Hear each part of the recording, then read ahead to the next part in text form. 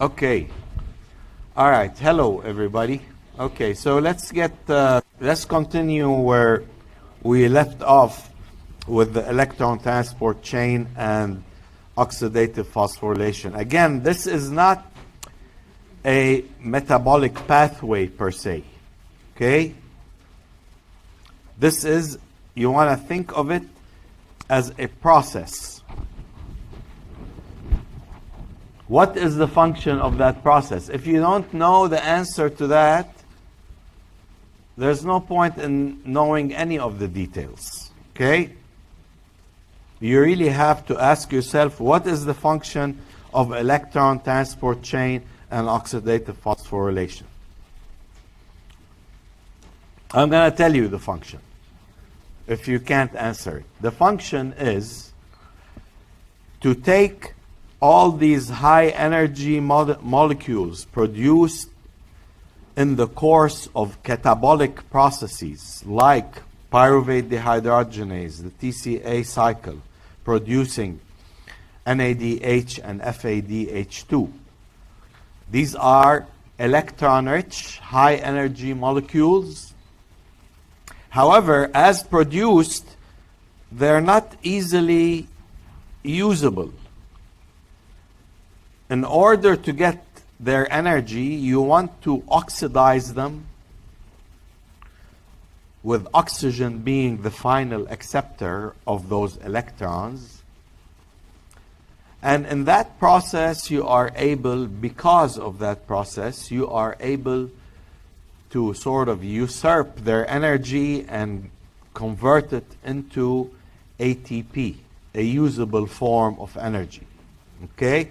So when you ask yourself, why do we need ETC and oxidative phosphorylation, electron transport, you should be able to answer that. That's how we get the conversion of the energy from NADH and FADH2 into a usable form that the cell likes as an ATP. Okay? Second thing I want to point out to you, which is really the localization and compartmentalization here, is extremely important. So this is the, before they invented color here, black and white textbook. But I just want to point out to you, again, the structural organization of the mitochondria. This entire thing is the mitochondria, right? Here's your outer membrane. Actually, let me do this here because I don't want to do it all the time, but this may work better this time. Okay, here's the outer membrane, and here's the inner membrane. That space there is the intermembrane space, and in here is the matrix. I want to remind you about the very important structural feature of the inner mitochondrial membrane. That's a very important thing to know. This inner mitochondrial membrane is highly impermeable. Okay? So, once something is produced here, it won't be able to come back in. That's what it means. And that molecule could be small or large. Or if something is coming from even outside, it cannot cross the inner mitochondrial membrane unless there is a specific mechanism for it to be transported.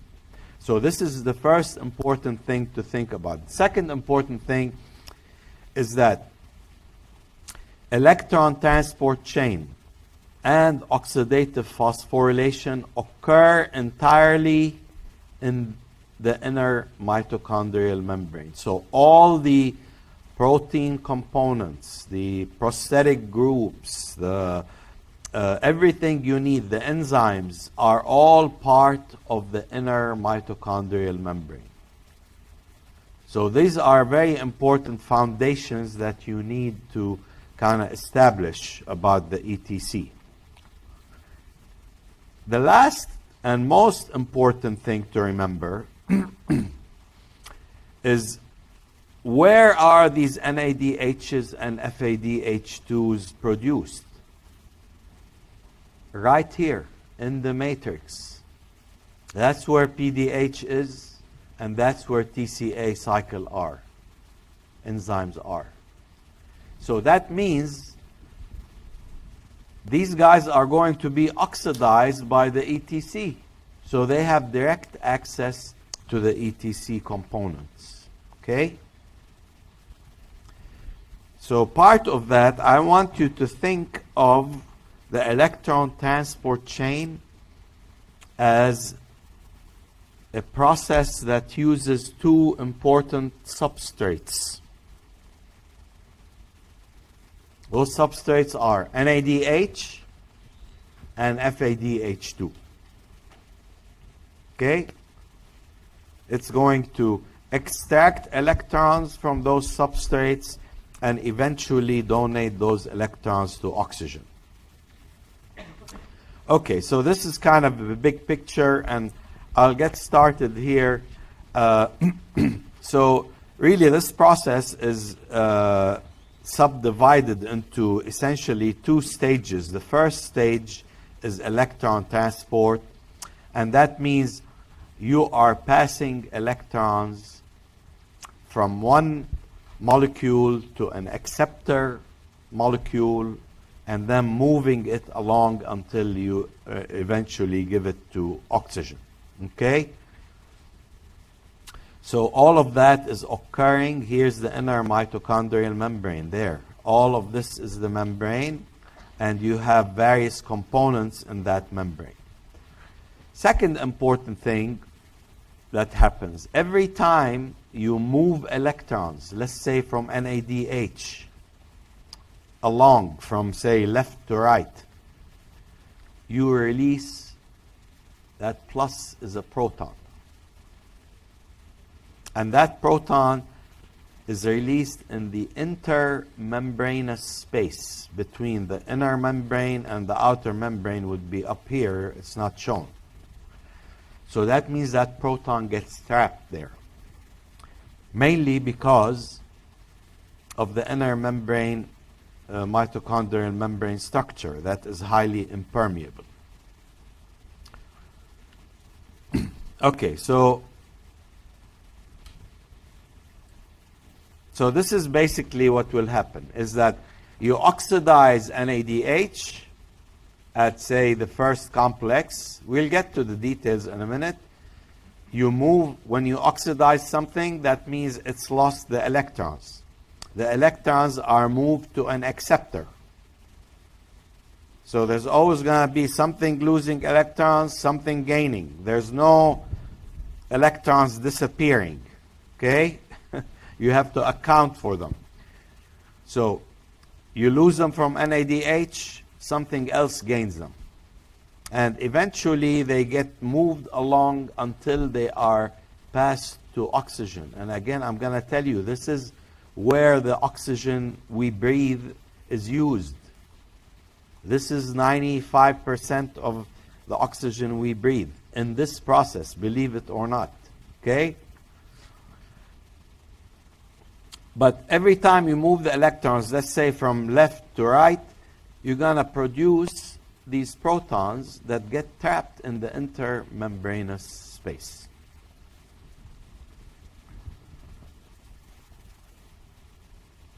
Eventually, these protons here accumulate, and you get what is called an electrochemical gradient, meaning there's much more protons in this space than in the matrix.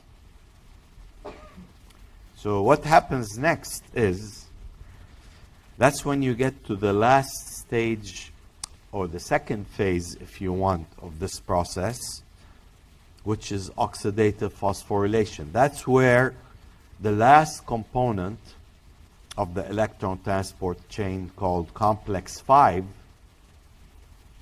becomes very important. You have this membrane protein that serves a dual function.